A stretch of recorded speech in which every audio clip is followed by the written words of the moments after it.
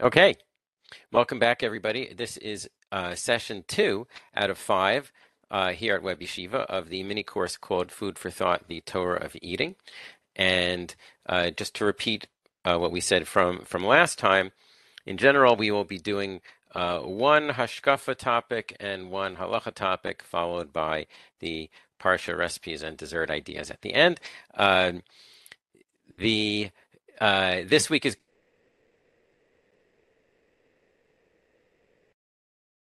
on the same topic, namely vegetarianism. So I figured that I can make the source sheet for the hashkafa longer than usual because really they're both about the same topic anyway. Just a little introduction. Um, when uh, when I was 20, when I was 20, I stopped eating meat. So that's most of my life has been in the status of being a vegetarian. I read a book that convinced me. It was called Diet for a New America by John Robbins.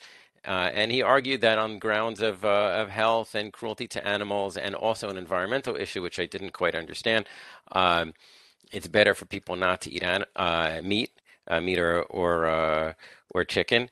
So I decided I'm going to do that. I'm going to stop eating meat. At first, I said to people, I'm not a vegetarian because in religious circles that often has connotations of different ideologies, and people are very defensive about it. So I said, I'm not a vegetarian. I'm just not eating meat. And for some reason that didn't go over well. People had no idea what I was talking about. It was too subtle. So I started saying, fine, I'm a vegetarian. But I am what some people call a level 2 vegetarian, meaning I do eat fish, but I don't eat meat or chicken. I once had a conversation with another Orthodox rabbi vegetarian, Rabbi David Levenkrus, who for many years was one of the administrators at Pardes in Pardes Institute in Yerushalayim. And but I met him earlier when he was at Yeshiva HaMivtar. We were both there, and he said that uh, he knew a whole bunch of vegetarians, both Jewish and non-Jewish, but he said it was only among the Jews that he found this uh, in between position, saying, I'm not going to eat meat or chicken, but I am going to eat fish. And and he suggested, his theory was that um, it's because regardless of whether you are completely observant of kashrut or not, if you're Jewish and somewhat knowledgeable, you probably are aware that fish does not count as meat in for halachic purposes. So therefore, it's possible to make a distinction between fish and meat. Whereas he continued, if you're not Jewish, so the animals are animals. What does it matter if some of them walk and some of them fly and some of them swim? Either you eat animals or you don't. I thought that was an interesting theory. I have not done any scientific studies. Even to this day, I do find people who say, "But are you even allowed to be a vegetarian if you're following halacha? What about what about Yom Tov? What about Shabbat?" And that's going to be our halacha topic for this session after the hashkafa one. We'll do that near the end of the session. Uh, People sometimes also say, what about the Karban Pesach? After all, when there's a Beit HaMikdash, then there's an obligation to eat of the Karban Pesach on the night of the Seder. So when people ask me that, I say the same answer that I've heard from other people as well, which is I will be willing to eat a kazayit, the size of an olive, of meat once a year in order to fulfill a Torah obligation, sure. But that has nothing to do with eating habits the rest of the year, and certainly now that there isn't a Beit HaMikdash. Meaning even when there is a Karban Pesach, even when there is a Beit HaMikdash, an individual does not have to eat of a given Karban as long as somebody eats it. And the Karban Pesach is an obligation, a collective obligation, but each individual has to eat a kazayit. Okay. Anyway, just to conclude uh, introduction, I was lucky to marry someone who, while she does eat meat and serves meat, she is a vegetarian sympathizer. So I didn't have to spend a lot of time arguing about it. Although we concluded pretty quickly that we are not going to have just one set of dishes. I thought it would make life easier for kashrut, but no, we do have two sets. I see that Mark asked, "Do I look forward to slaughtering animals in the Beit HaMikdash?" Well, I'm not going to do it.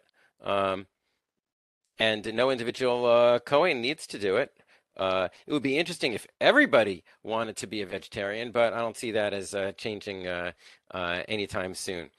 On the question of is it appropriate to kill animals for karbanot, I have a whole shiur about that. The short answer is, in the words of, let's see if I can find the quote offhand. Just a minute. Here it is. From Rabbi Brad Artson of Los Angeles. It is a paradox of contemporary living that people who eat dead cow for lunch while wearing the flesh of animals on their feet and to keep their pants up consider it barbaric to kill an animal for a religious purpose. Meaning, as long as people are eating meat, then they should not have a problem with karbanot. But that actually is a separate topic. Let's get right into the hashkafa issue.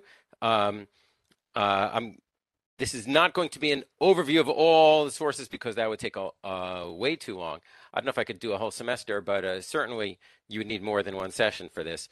We're just going to present an approach that appears, or a couple of variations on approach that appears in two or three classic sources about the idea of to what extent vegetarianism is an ideal from a Torah perspective.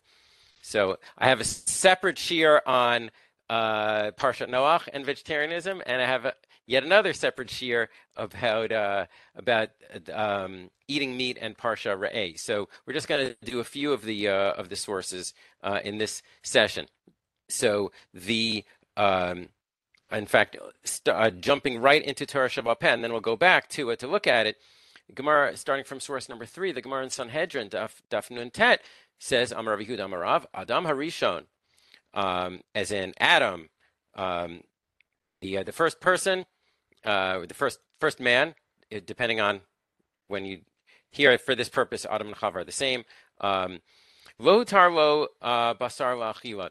They were not allowed to eat meat, as it says in the pasuk that appears right over here in source number 1. In fact, let's look at that pasuk now, and then we'll go back to the Gemara. After God says, "Be fruitful, multiply, conquer the earth, and you will rule over the fish and the birds and the animals." God says to Adam and Chava, "I have given you all the plants, asher al pnei kol haaretz." Any tree that has that gives fruit, that has seeds. You are allowed to eat all of the vegetable matter. You can eat from all the plants, and I've given it to you. And God says, I have also given it, the vegetable kingdom, to the animals. Okay, so the Gemara derives from this that if God specifies you're allowed to eat the plants, that implies that you're not allowed to eat the animals. The Gemara goes on to say it is for you to eat the plants, and it's for the animals to eat the plants, but the animals are not for you. And when the children of Noach came, meaning, as we're about to see, what God said to Noach and his children when they came out of the ark after the flood, Hitir lahem, God permitted them to eat animals. Shnei, as it says, we're about to see the pasuk. Kiyark esev natati lachem et kol. I have given you everything like the plants. Let's look at that right here. This is in source number 2, Breishi Perak Tet. God said to Noach and his children, Pru'ervu, be fruitful and multiply, meaning God starts by giving them the same directive, what looks like the same directive that he gave to Adam and Chava. It's a little bit different here with but these animals will fear you, which is not the same thing as what it said earlier. You will rule over them. Um, I've given them to you. Kol remas asher huchai, anything that that crawls, that is alive and moving things. Lachem yalachla, you're allowed to eat them. Ki yerek esav natatu lachem et kol. I have given you everything. I've given you all of them, just like the plants. Meaning, just like I gave Adam and Chava, and the last 10 generations or so between them and you, I allowed them to eat the plants. So from now on, you are allowed to eat animals also. They're just as permitted for you to eat as the vegetables have been permitted for everyone to eat until now. And then God goes on to say, but you're not allowed to eat it while it's alive. And nefesh in biblical Hebrew usually means alive, with its blood, which we interpret to mean both that one of the 7 mitzvot that applies to all human beings is they're not allowed to eat aver min achai, they're not allowed to eat an animal while it's still alive, and also this is a precedent for what will be the mitzvah that God will give after the Torah is given to the Jews. You're not allowed to eat the blood. And your blood, people blood, I will hold you responsible for. Anybody who kills another human being will be held responsible for that. Shofech dam ha'adam ba'adam damo yishafech. If a person spills the blood of a person, through a person, their blood should be spilled because God made people in God's image. Tzelem Elokim. So the Gemara derives from the apparent the parallels, compare and contrast that Adam and Chava and everybody until the Mabul, everybody was allowed to eat vegetables, fruits and vegetables, but not animals. And since Noach, people were allowed to eat animals. The question then is, and this is just 4 sources, but we're not going to spend too much time on this. The question is, what changed? Why should God have changed the rule? So we'll just look at a couple of sources.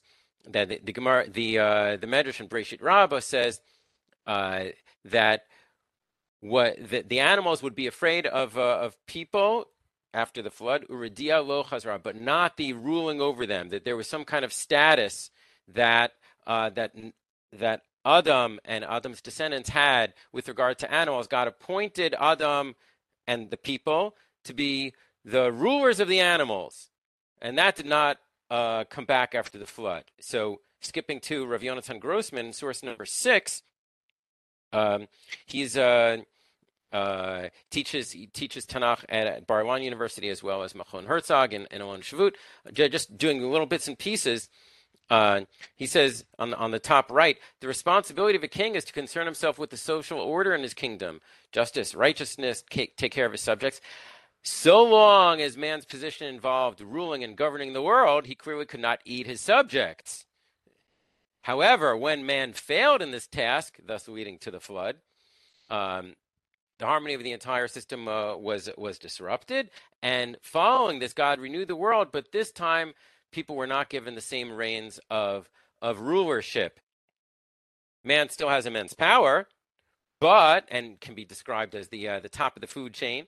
But man nevertheless remains a creature preying on those weaker than himself. In other words, to some extent, it's the being allowed to eat meat, according to this Rav Grossman interpreting the Midrash, is because we could no longer continue with the failed position of ruling over the animals, in which case we weren't allowed to eat them. Since we're no longer ruling over the animals, then there is a possibility of being able to not be responsible for them per se, but being able to kill them as needed. The way the Ramban formulates it is a little bit different.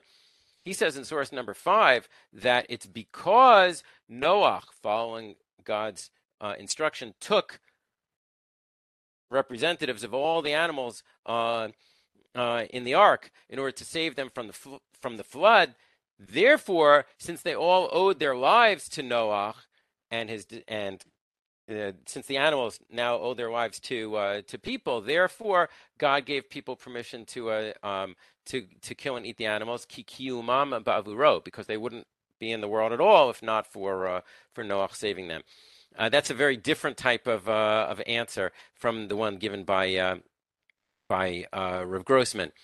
The It's interesting that even though, like as I started to say before, there's a lot more you could say about this. Just say just a little bit more before we move on to Sefer Devarim. That this is still Rav Grossman here, the top right of page 2. That God originally said to Noah in Adam, to source 1, let us make man in our image, and they will have dominion over the fish, the animals, etc. In that context, in Bereshit Perek Aleph, man appears only at the conclusion of the creation of the world, and all the other creations are already in place. Okay, so Adam, he was not part of this world, not part of the animal kingdom, but in a position of responsibility for it.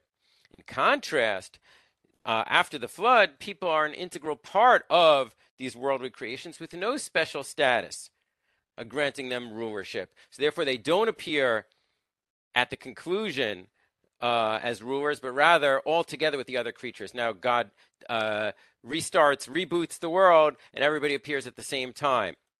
So people are mammals, and therefore as far as eating rules, they don't have any rules to set them apart from animals. This is all Rav Grossman's understanding of why Noah and his descendants were allowed to eat meat. A variation of this appears in Shir by Rabbi Dr. Tamir Granot. He's the head of Yeshivat Orot Shaul in Tel Aviv.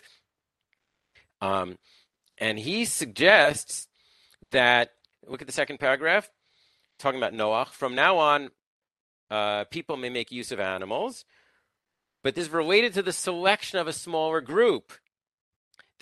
Which is paralleling what later happens during the course of Sefer Bereshit. Avraham and his descendants are selected to set them apart from everybody else. And then God made a covenant with Avram, and Avram had more responsibilities. So here, going back to Noah, this new kingdom that in which that Noah and his descendants are separate from everybody else. This is in some sense not exactly the opposite, but a different approach from Rabbi Grossman.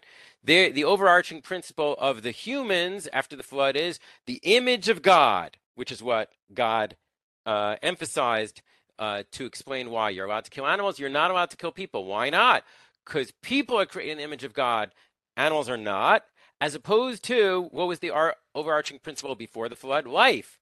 People are alive. So among people who are alive, creatures who are alive, people were in charge of the other creatures who are alive. But now God made a distinction, separating the people from the rest in the sense for extra rules, extra responsibility, in the same way that God would later separate Avram and his descendants from the rest, make a smaller group and give them extra responsibility. So this is a very brief summary of some of the sources about why Adam was allowed to eat only the vegetables, fruits and vegetables, but only starting with Noah. There's a lot more material on this. But for our purposes, let's skip to after the Torah is given, because if somebody wants to object, how can you say that vegetarianism is an ideal? One of the mitzvot in the Torah is to kill an animal.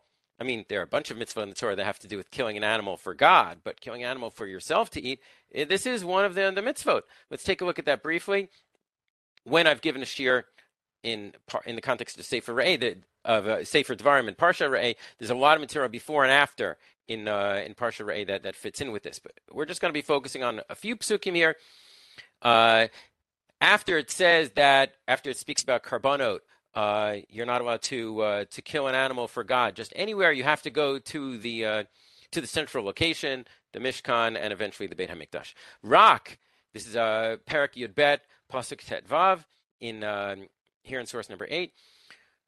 Rak b'chovat nafshecha, but with all of the desire of your, remember I said before, nefesh in biblical Hebrew usually means life. Sometimes it doesn't mean life, it means appetite. Here, with all the desire of your appetite, tizbach ve'achalta vasar, you can slaughter and eat meat, kiverkat Hashem Elokecha, in accordance with God's blessing that God gives you.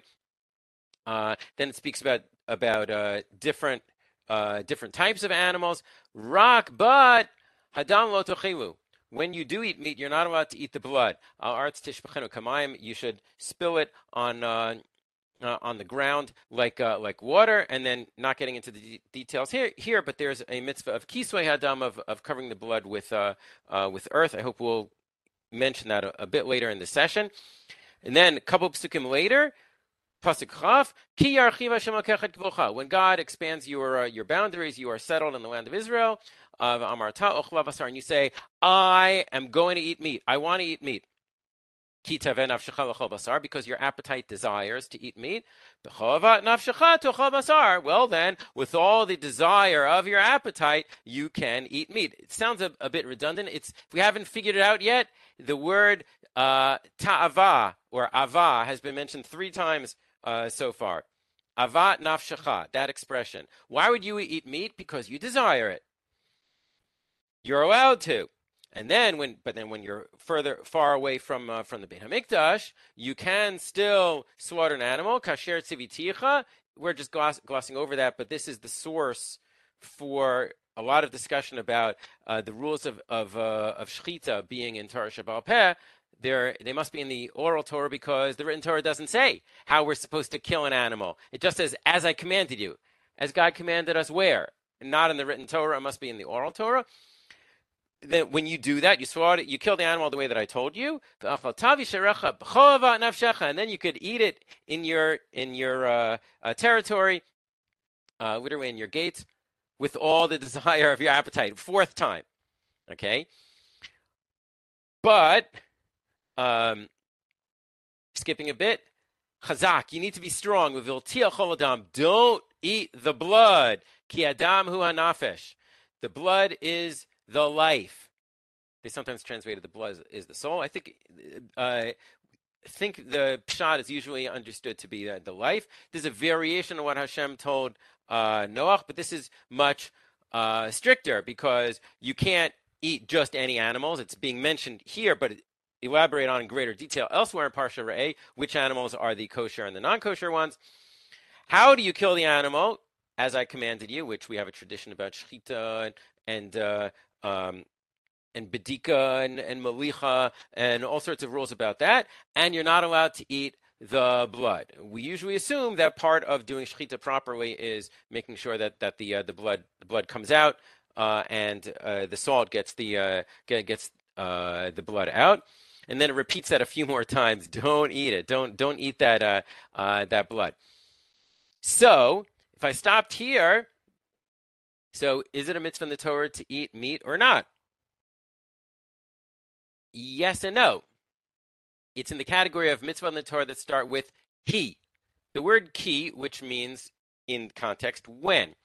When this situation happens, then here's what you need to do about it. A lot of those here's what you need to do statements in the Torah are on the list of the 613 mitzvot. However, we mentioned this in myth-busting session number 6. One of the myths that I presented was that all the mitzvot in the Torah are supposed to be l'chadchila. They're supposed to be done in an ideal way. Or the fact that the Torah tells you to do mitzvot, any given mitzvah, that means the Torah wants you to do that. There are a bunch of sources. We only looked at a couple at the time, Rabbi Benjamin Blech, Rav Moshe Amiel. But there's plenty of precedent for saying that at least a couple, if not a whole bunch, of the mitzvot in the Torah are designed to be only if you're in that situation. It's not ideal, but if you're in the situation, here's what you need to do. The classic example of this, of course, is in the Gemara. The Gemara says it about Yifat Toar, the beautiful woman who is taken captive by the Jewish soldier. The woman is from the enemy. He should not just chas v'shalom rape her on the battlefield, but rather, if he wants to marry her, then he wants, then he needs to wait a month, etc., etc. The Gemara says about that, Dibur Torah keneged Yetzirah. The Torah is responding to the desire, literally the evil inclination. In other words, the simple way to understand that Gemara is, there's a lot to say about that Gemara. I have a separate share on that. But ideally, the Jewish soldier wouldn't want to marry the Syrian woman or Saudi Arabian or whatever, Hamas, whatever, enemy of the Jews, and convert her to Judaism. How is that going to work? How is she going to blend in? The whole thing is a bad idea, but the Torah says if you're going to do it, here's the way to do that. The question is, what other mitzvot are in this category? Rabbi Amiel mentions a bunch of others. He mentions the mitzvah of a king, which is a debate in the Gemara, and he mentions this as well, the mitzvah of shchita, meaning if you're going to eat meat, if you need to eat meat, it says 4 times, if you desire to eat meat, well then the mitzvah is to kill the animal in this particular way. But there's room to say, and Rav Amiel doesn't really spell this out, there's room to say that since this mitzvah starts, when you're in the situation, then here's the way you're supposed to deal with it, then there's room to say maybe it would be better to not have the situation in the first place. And the one who says this explicitly in the classic sources, one of the early Achronim, is Rav Yosef Albo. Rav Yosef Albo in the Sefer Ikarim, of the classic Jewish philosophers, he's one of the only ones who wrote in Hebrew and not in Arabic. I'm going to skip till the next page because what he says first is a different issue, and if we have time, we'll come back to this. But he says, look at the end of source number 9. This is on the top left of page 3. With the Torah, after the Torah was given, God permitted the Jews to eat meat, but lo dibra Torah ela keneged Yetzirah. When God said, if you can do the mitzvah of shchita if you want to eat meat, that's only in the exact same way that God said permitted the whole situation of Yifat Toar. God permitted eating meat, but really it will be better to not eat meat. And he quotes a Gemara in partial support of this, Gemara in Chulin, that says that the Torah doesn't tell you an obligation. The Torah teaches you derech eretz, meaning proper manners, possibly proper morality, but in context, proper manners is probably more accurate, that it's better for a person not to eat meat at all, except when they really feel the need for it, which back at the time of the Gemara was probably not that often. Hinei gilu b'feirush. The rabbis, the sages, they revealed explicitly here, Shachilat habasar, eating meat, lohutar ella, it was only permitted al tzad ha'echrech, only to the extent that it's necessary. And that's why it was forbidden at the very beginning of creation, because it wasn't necessary at the beginning. This is Rav Albo. I don't think he was vegetarian, or at least I've never heard of him being a vegetarian. There is a much later rabbi died a little less than 100 years ago, Rav Kook, who is incorrectly attributed the status of being vegetarian. Why do people think that Rav Kook was a vegetarian? Because he wrote 2 long essays that were then abbreviated into this book I'm holding up right here, a very, very thin book called Chazon HaTzimchonut V'HaShalom, A Vision of Vegetarianism and Peace, that were put together by his student, Rav David Cohen, not related to me. You can find it in English online. Rav Kook talks about, and we'll see bits of it shortly, how eating meat is not ideal. And in the future, we will go back to the to the Edenic state of being in the Garden of Eden and not eating meat. Eating meat is a very b'diavad thing. It's not ideal. Because Rav Kook is famous for saying that, people incorrectly assume that therefore he was a vegetarian. He was famously, or at least for the people who knew him personally, he was not a vegetarian because, as we'll see shortly, he also thought that it's not a good idea today to be a vegetarian. So saying vegetarianism is an ideal, that's the title of this session, is not the same thing as saying you should actually do it. Let's look at just a couple of parts of Rav Kook. Rav Kook is difficult to understand in general because he wrote in very poetic Hebrew, and also is a pre-modern Hebrew. But even in translation, it's not so easy. So I decided that the parts that we're going to look at of Rav Kook, we're just going to look at in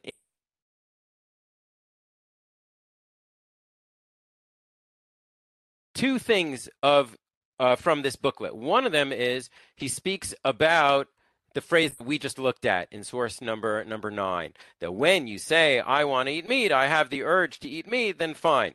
Rav Kook says there's a hidden rebuke here.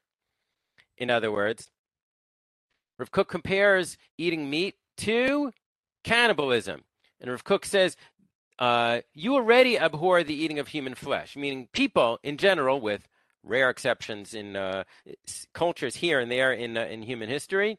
And even then, it tended to be very limited in specific situations. In general, most human societies consider cannibalism to be a terrible thing, a abhorrent thing. So Rav Kook says the Torah. That's why the Torah doesn't ban cannibalism. There's a whole shiur on this. I've heard shiurim on this topic, but this is one of the approaches. The Torah didn't need to make a prohibition against eating people, because one does not need an external warning when one has already acquired a certain concept. Naturally, you already have it in you. In contrast, most people do not abhor the eating of animal flesh. There doesn't seem to be that kind of taboo in most societies. So that's why Rav Kook says, that's why he keeps referring to the desire. Because you desire it, because you haven't reached, you collectively, people, Jews, you have not reached the level of viewing the eating of animals in the same way that you view the eating of people. So fine. So as long as that's the case, you're allowed to eat animals. But when the time comes in the future for the human moral condition to abhor eating the flesh of animals, you surely will not have the urge to eat meat, and then you will not eat it. That's Rav Kook's interpretation of why the Torah says 4 times when you desire, when you feel the urge to eat meat, that he thinks that the Torah itself is implying that in the same breath as saying you're allowed to eat meat, it's presenting it as, because this is the level that people are on. The people are not on such an ideal level. Just one more brief thing before we move on. Rav Kook speaks about how we should view eating meat as something embarrassing. Where do you see that? He says, because the Torah tells us to cover the blood. Rav Kook interprets this to mean it is hiding your shame and your moral weakness, that we collectively, humans, we have not reached the level where we couldn't bring ourselves to eat animals. Because we're not on that level, okay, so we're allowed to eat animals, but on some level we're a little bit embarrassed about that. A variation of this appears in a Dvar Torah from 1990 in the Long Island Jewish World by Rabbi J. Leonard Rahm, source number 12. He is the father of a classmate of mine at Yeshiva University. Rabbi Rahm is now retired, but he was a rabbi of conservative synagogues in the New York area for many years, Parkchester, the Bronx, Baldwin, Great Neck. He and his wife made Aliyah, and they live in Haifa. So he suggests that kashrut, overall, the regulations serve in a sense to delustify the eating of meat, meaning if you translate avat nafshecha is when you lust after meat. So kashrut points us, kashrut does not ban eating meat, but it points us in the direction of moving away from that desire. So here's the scenario. You have a desire to eat meat. First of all, you are limited in your options as to which animals you may eat. Okay, you've selected what's kosher, what's not kosher. You've selected proper animal. You can't just kill it any way you please. You can't eat it if it's already dead. There's complicated procedures for slaughter. That ought to put the brakes on your desire. And then there's checking the knife and reciting the blessings. After this is was more relevant back when people ate their own animals, which they had slaughtered or had slaughtered in front of them. After the act of slaughter, there's a ceremonial burial of the blood, an inspection of organs. Okay, you can't eat all parts and fats of the animal. You see what he's doing? He's going through a lot of the rules of kashrut to point in one direction. You selected proper cut of the meat. Okay, was it soaked and salted to remove enough surface blood to make it less like real red bloody meat than the carnivore in you really craves? Okay, and now how are you going to prepare it and cook it and serve it? You have to keep it away from milk, etc., etc. You sure you still want that? So yes, we who keep kosher may still eat meat if it has undergone all the complicated steps to make it kosher, but there's at least a subconscious embarrassment about eating meat from everything that he said until now, meaning that all the rules of kashrut, at least as originally applied in pre-modern times, without banning meat, they made a slow down and restricted us in a lot of ways in the meat eating process. And then he adds something else, which is less obvious, but it's interesting theory. All utensils come in contact with meat are kept separate and distinct from all other utensils we use for food. It's as though our milchig, our dairy utensils, those are our real utensils, and our fleshig, the meaty ones, are a segregated embarrassment for when we give in to our lust for meat. I don't know if I buy that, but it's clever. If we stopped here, I'd say, well, then there's reason to say that it's better not to eat meat because it's not ideal. Vegetarianism is ideal. However, both Rav Albo and Rav Kook give reasons why we should be wary about this. Meaning you can't just quote Rav Albo or Rav Kook to say, oh, that's why everybody should be vegetarians. The part that I skipped from Rav Albo, since we're running out of time, how did that happen? Summarized here in source number 13, I'll just mention briefly, Rabbi David Nagar Powers is a YU Musmach who's working as a computer programmer in the New York area. His last name used to be Nagar, or Eriko Nagar. Then he married a former student of mine named Leah Powers, and they combined their last names. So now they're both Nagar Powers. He wrote this article for a Yeshiva University publication back when he was in college, and it's pretty impressive, both because it's well researched and in the part we're going to see shortly of Rabbi Soloveitchik, nobody else seems to have noticed this. People like to quote Rav Albo and Rav Kook on the subject. Rav Soloveitchik has basically gone under the radar. But just to summarize what Rav Albo is concerned about, he warns his readers against thinking that people and animals are equals. And he interprets, this is in Hebrew that we skipped earlier in source number 9, he interprets the sin and the whole context of Cain and Hevel to be based on the mistake, Cain's mistake in thinking that either you're not allowed to kill animals or people, or you are allowed to kill animals and people, but animals and people should be considered the same. So Rav Albo suggested that was part of the problem. It led to the Cain killing Hevel. It ended up leading to the flood, and that's why God emphasized that point. Going back to the question of why did God allow Noah to eat animals? Because this was God was saying that totally different answer from what we saw until now. Enough is enough. Okay, I'm making a distinction here between people and animals. It's not plants versus people and animals. It's plants and animals, which you're allowed to eat, and people you're not allowed to eat or kill for that matter. So Rav Albo is concerned about people missing the distinction between people and animals. And Rav Kook, even though he goes on and on about great reasons to be a vegetarian, he also gives reasons why not to be a vegetarian, as summarized here in Rabbi Nagar Powers. That first of all, Rav Kook says that there are major problems in the world. I know he was writing in the early 1900s, and we don't have problems anymore. But let's imagine there are major problems in the world. We haven't fixed the problems of war. We haven't fixed the problems of injustice. So those are should be much bigger priorities than the issue of eating meat. He's also concerned about, like Rav Albo, about the problems of people saying, "Oh, I could never kill an animal." because animals are special. People, not so much.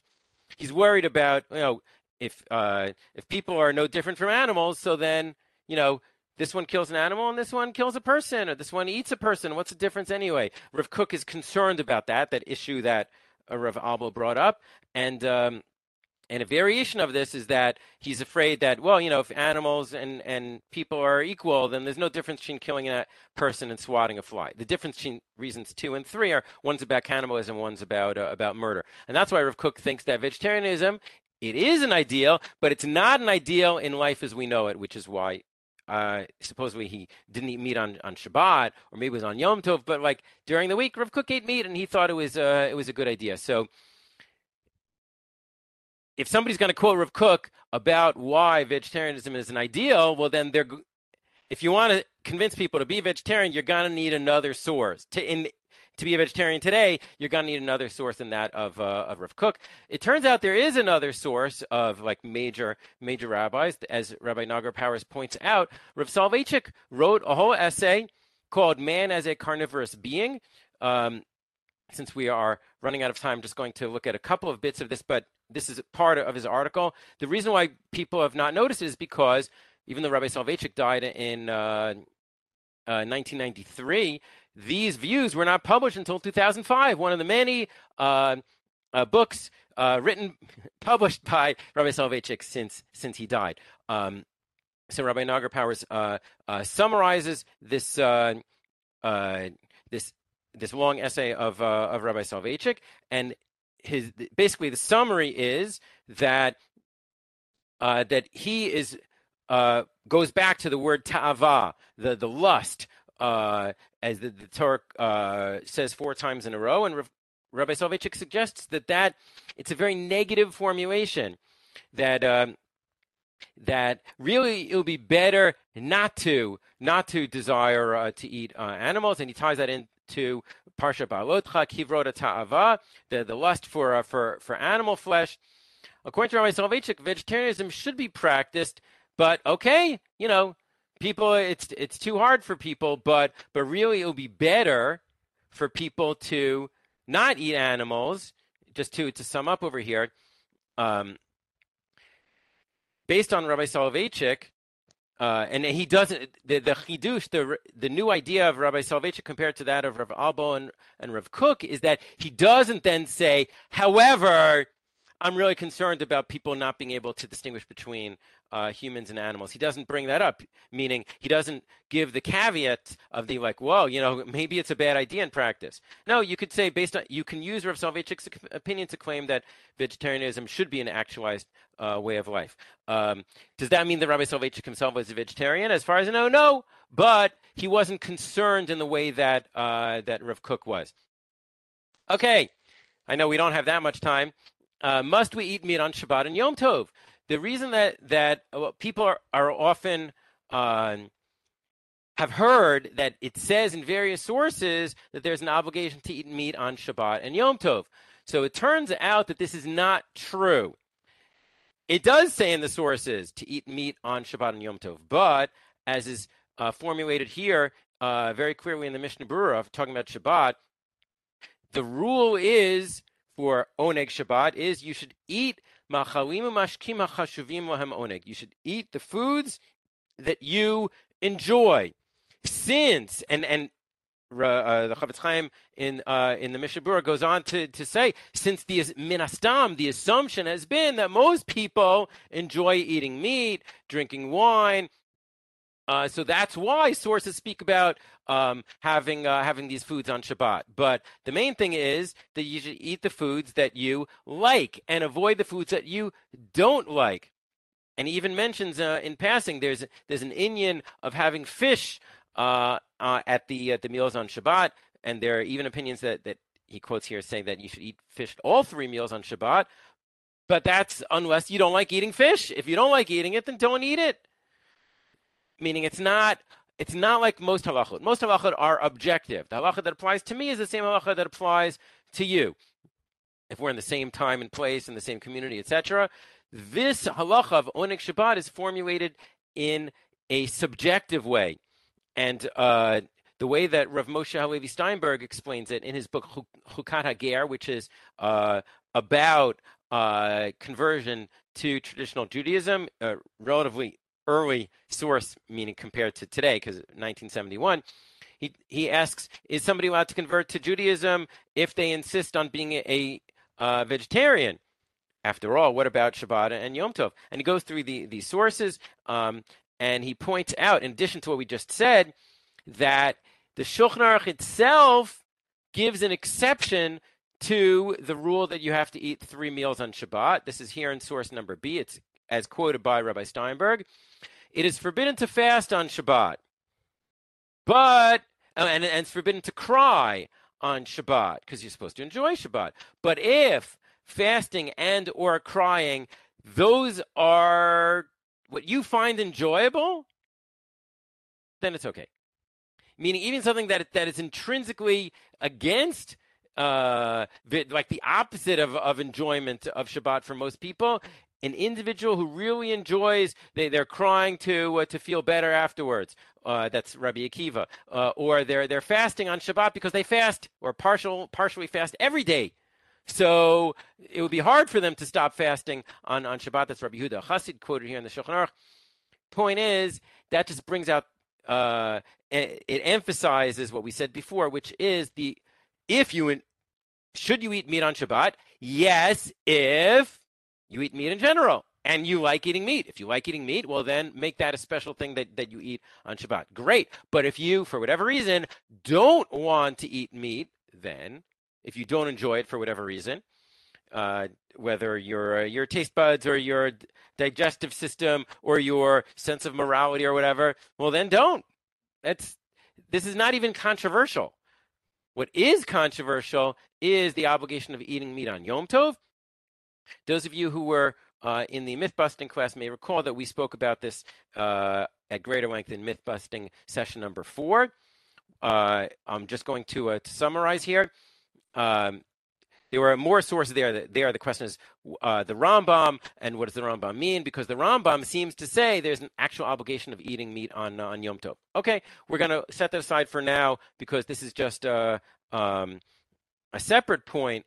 But how about the bottom line? Bottom line is, unless you're Yemenite, you don't follow the Rambam for halachic bottom line. The default is that the Shulchan Aruch is the bottom line. The Shulchan Aruch is interpreted by the commentaries, and the Shulchan Aruch says pretty clearly in source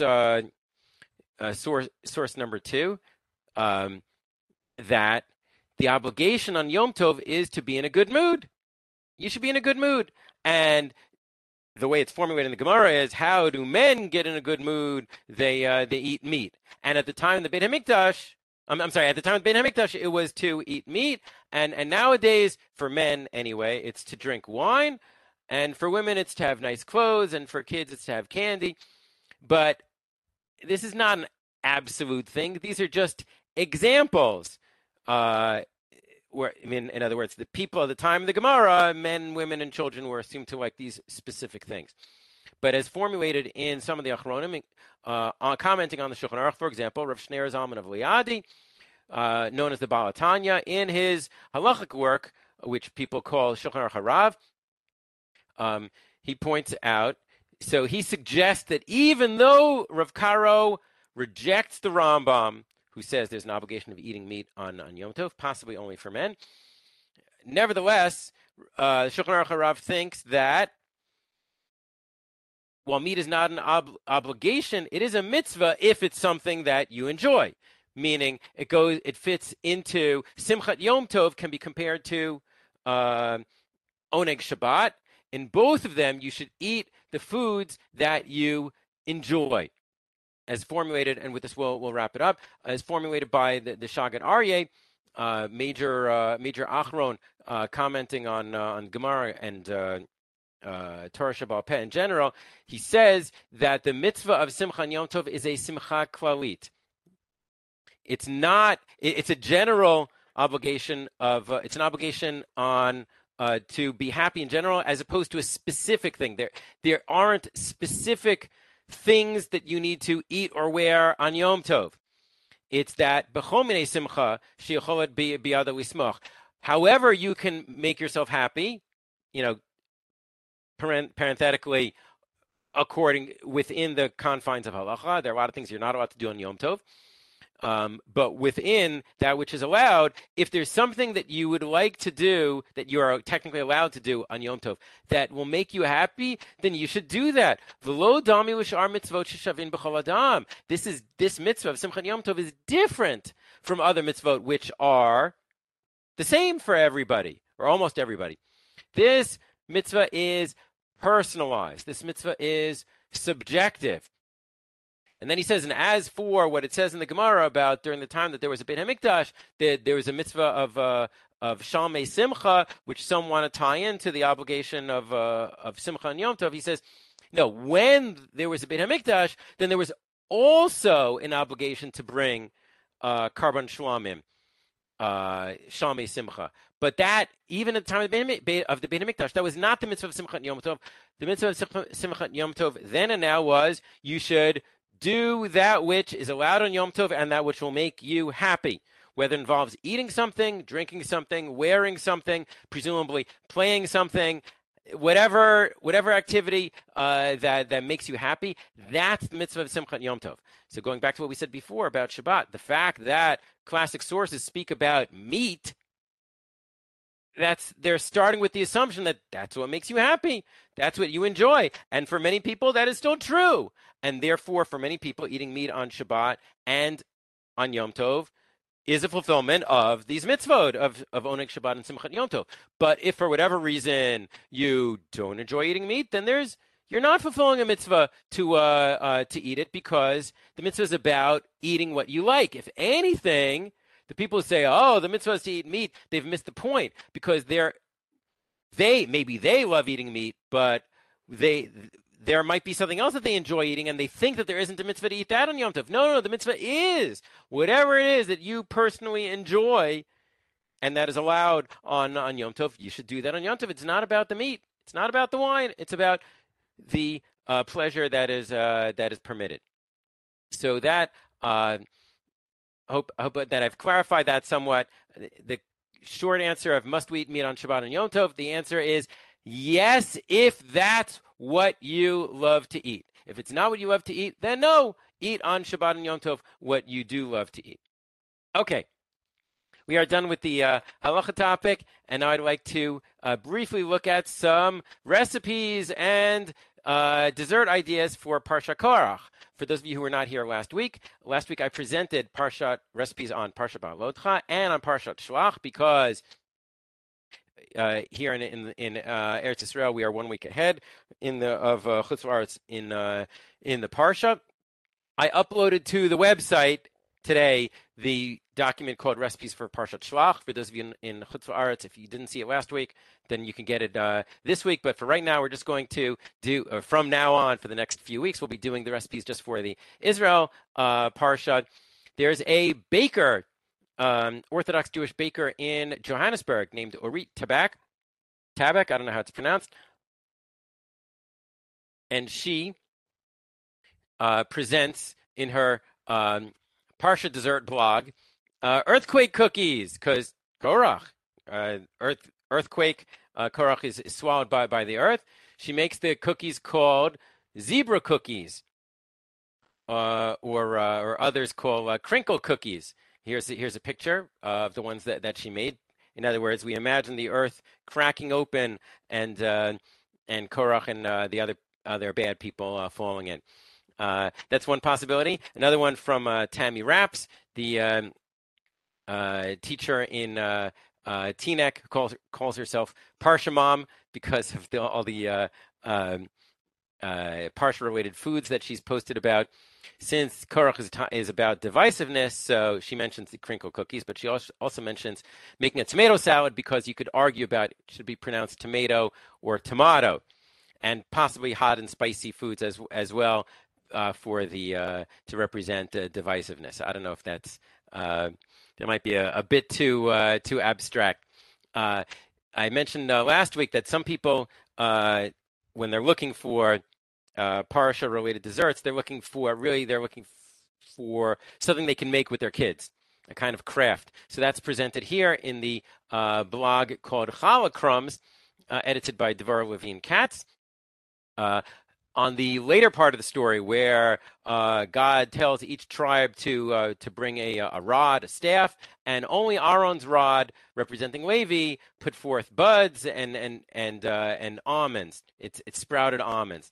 So here's a picture. You take the pretzel rods and you melt chocolate and you dip the pretzel rods in that, and then you decorate them with different types of sprinkles to represent the flowers. Very, very clever and relatively straightforward. The Alicia Gechter in her Parsha food blog, she pointed out that the image of the staff that we just described always reminds her of the scene in the Disney movie Pinocchio, where Pinocchio's nose grows so long from lying it starts to sprout leaves and flowers. Though she doesn't actually have something that's directly about that, but she recommends something made with almonds. Okay, it's not so visual, but the Aaron's staff sprouted almonds, so chocolate almond biscotti, and spiced almonds, and what she mentions, actually, I skipped this. This was at the end of the her introduction. She wanted to look up a sunken cake to reenact the earth swallowing Korach. This is a bit more abstract than the crinkle cookies. The problem is, if you're looking online, most people are trying to avoid sunken cakes. But she found a recipe for a lovely cherry sunken cake, and it looks concave. I see that Joan writes, pretty much every cake I bake is a sunken cake. So here you go. So here's, I don't know if it's so clear, but apparently from this picture, the middle of this cake is lower than the rest of it. So it's called a sunken cake. I don't know about you. If I were baking stuff, which I'm not, but if I were baking stuff, I would probably go with the earthquake cookies. Okay. Our time is up. Would anybody like to bring up any issues in the chat, or unmute yourself and ask a question? I have a question, Rabbi. Go Usually, ahead. the life, the blood is really the life of the person, and perhaps because that's the life that's according to the Torah. So it could be that's one of the reasons why we just don't eat the blood, and that's why there's such. I don't know if you mentioned that.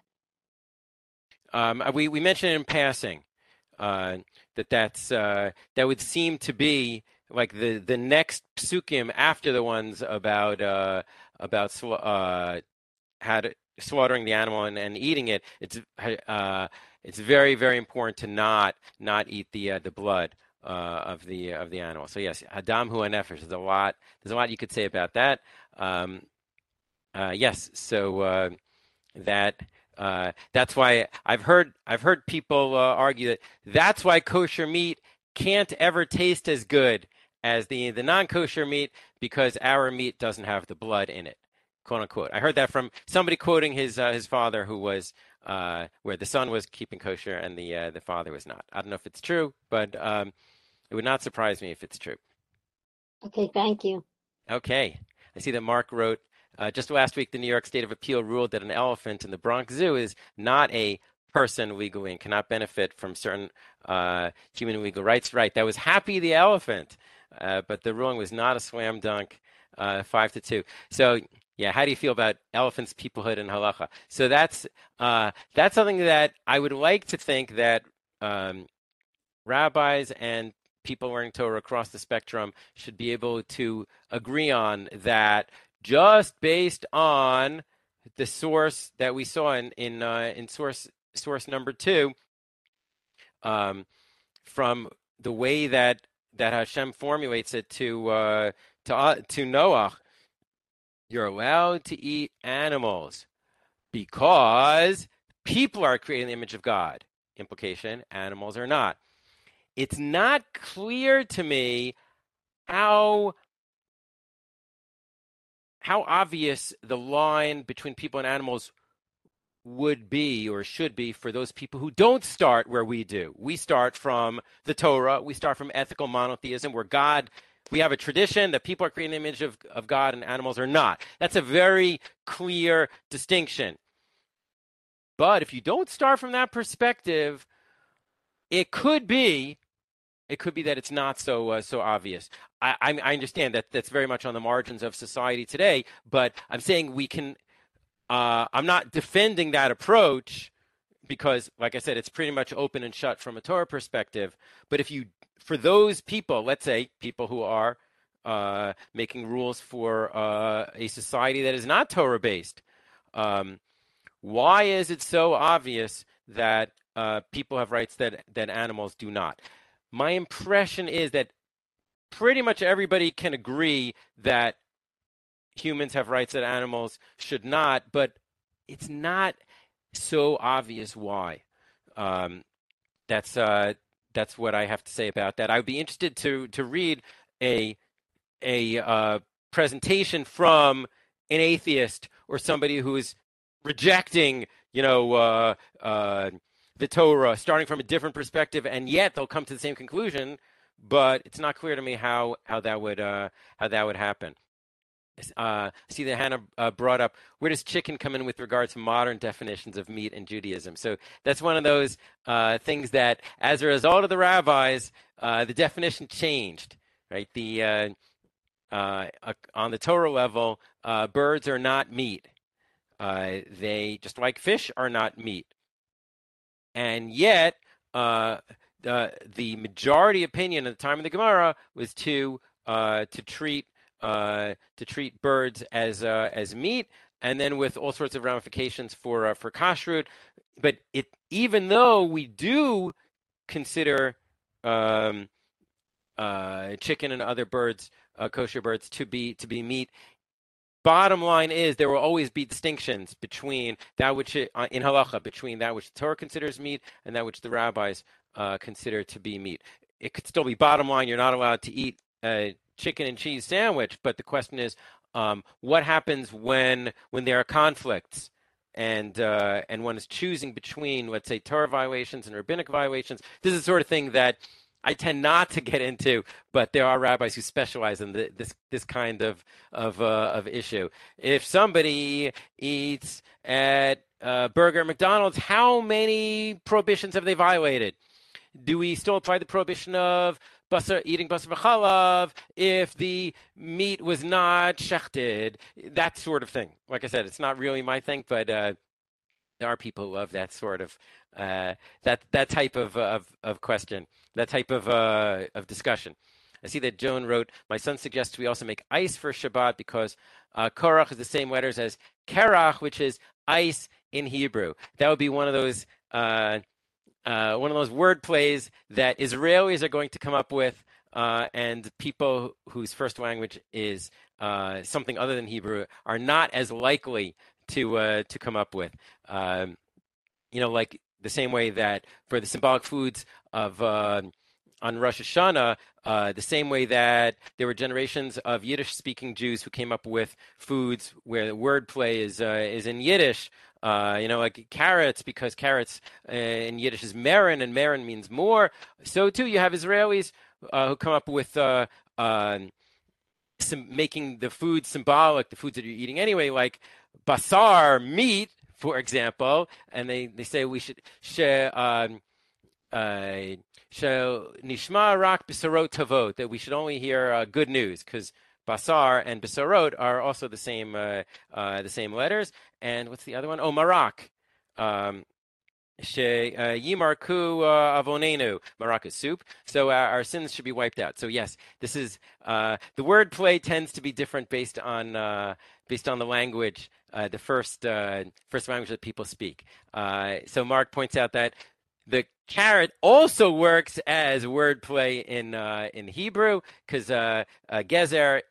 Carrot is like gazar. You should only have good gzerot, or that a bad gzerot should be wiped out. And people even try to make it work in English as well. They say we should not care at all about problems this year. We shouldn't have problems to care about. No, to care at all about. It's a bit weak, but people like to do these things, and there's a great tradition of doing that on Rosh Hashanah. Okay, thanks for joining me, and next week we'll go back to a more even balance of two topics. One is a hashkafa topic about the significance of eating and the place of eating in Jewish thought, as compared with a halachic issue, which is a different one. Oh yes, and Mark concludes with the lettuce, half a raisin, and celery as the special food, symbolic food in Rosh Hashanah to represent. Let us have a raisin celery. Okay. Thank you. Have a Shabbat Shalom. Be well. Thank you. You Enjoy too. your class. Thank you. Bye. Thanks to everybody for joining me. And